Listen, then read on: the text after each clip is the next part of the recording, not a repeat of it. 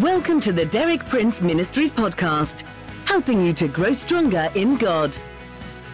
For more than 6 decades, best-selling author and Bible teacher Derek Prince has been a source of inspiration for millions of believers around the world. You too can benefit from his compelling biblical insights. And now, Derek Prince.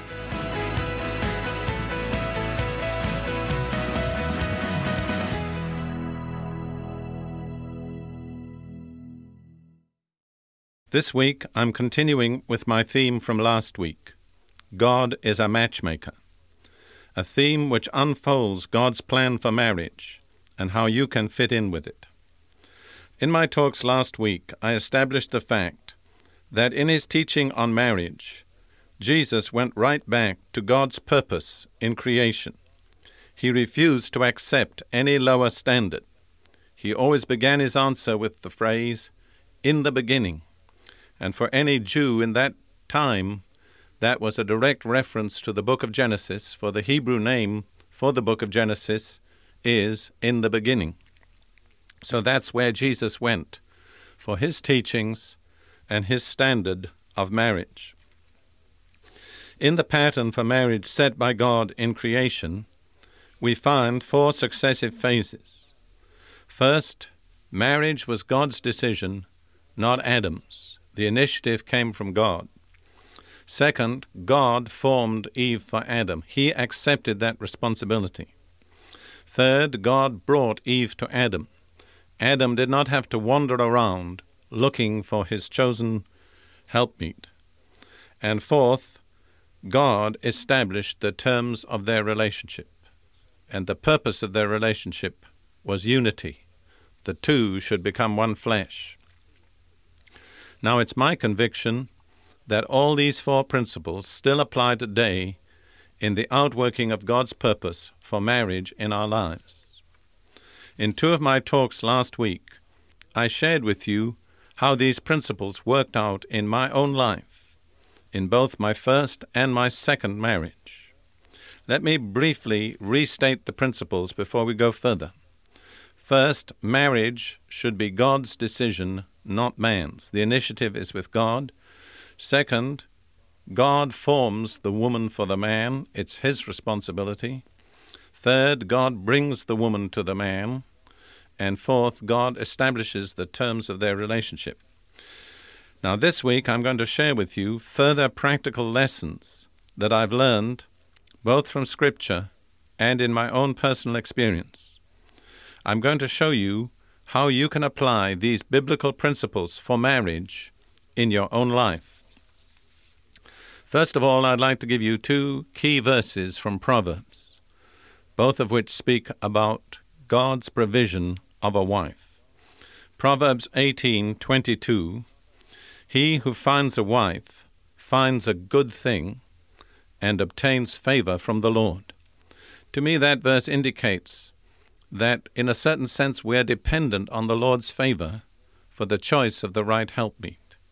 We cannot simply trust our own judgment, but if we are walking in the favor of God, then he will see to it that we find the kind of wife or the kind of husband that we need.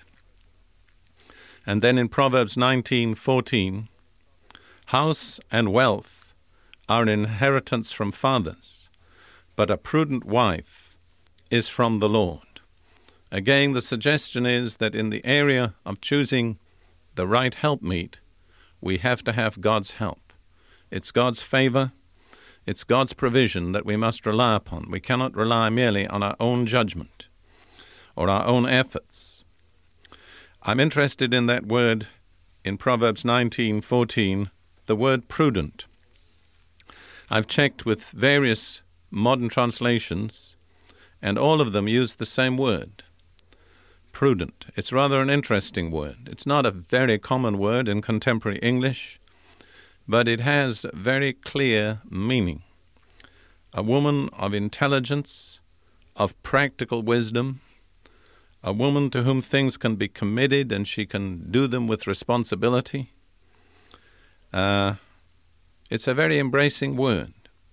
And it means a great deal to me because, as I've indicated already, I've been married twice, and each time my wife came to me from the Lord, and each time I would have to say, if there's one word that really describes my wife, it's prudent. And I tell you, it's a blessing to live with a prudent woman. I'd also say that any man who has a prudent wife is very foolish if he doesn't consult her. I shared all my major decisions with both my wives.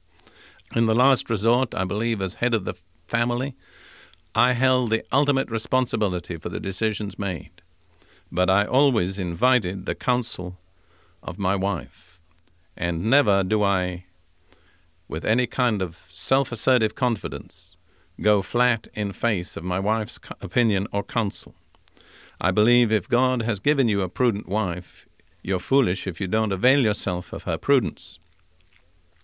Now, having just looked at those 2 verses from Proverbs, I want to go on to a general principle of guidance, which applies in this and in every situation in which a believer needs guidance. There are 2 kinds of guidance in the Christian life: general guidance and special guidance. General guidance is guidance that applies to all believers at all times. It's based on principles. Special guidance is guidance that God gives to a believer in a certain situation which might not apply to another believer, even in the same situation.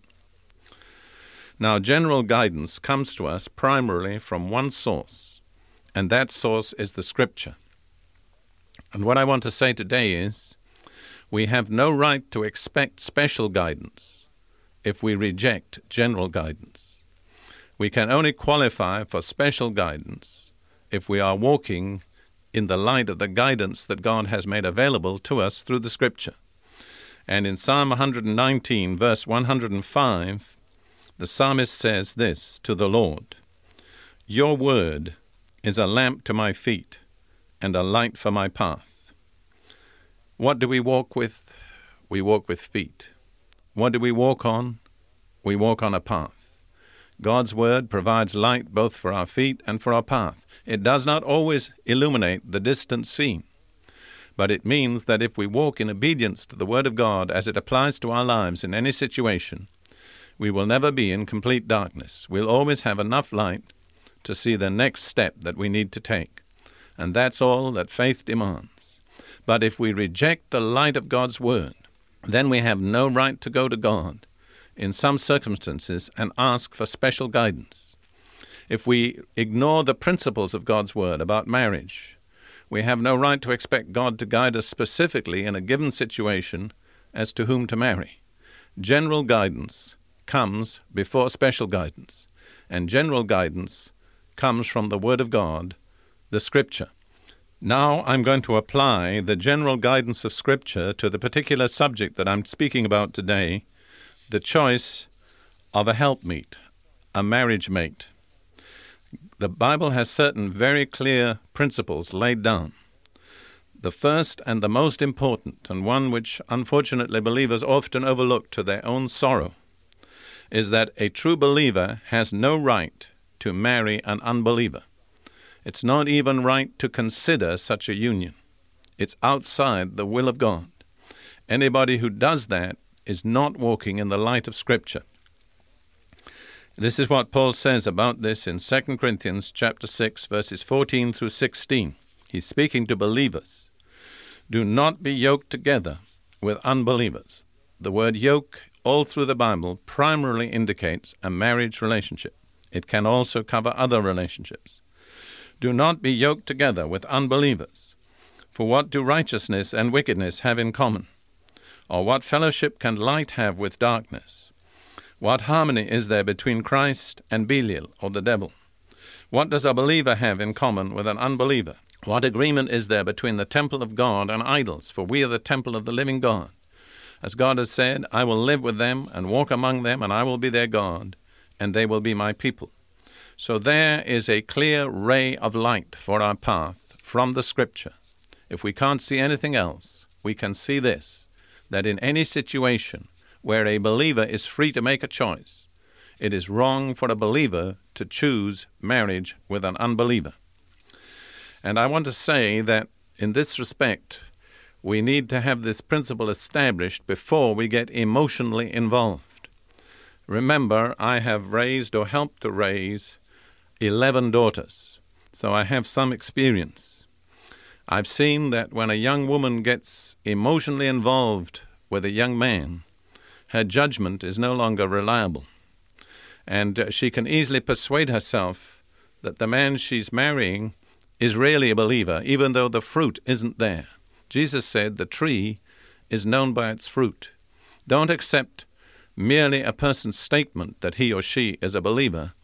Look at that person's life and see what kind of fruit comes out of it.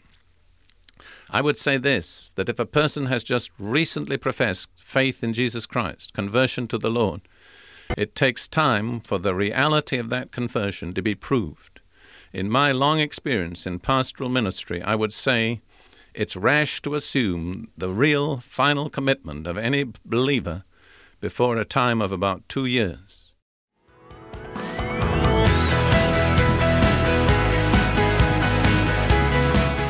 Thank you for listening. For more inspiring teaching, visit our website at dpmuk.org/podcast and like our page at facebook.com/dpmuk to join our online community. Derek Prince, teaching you can trust.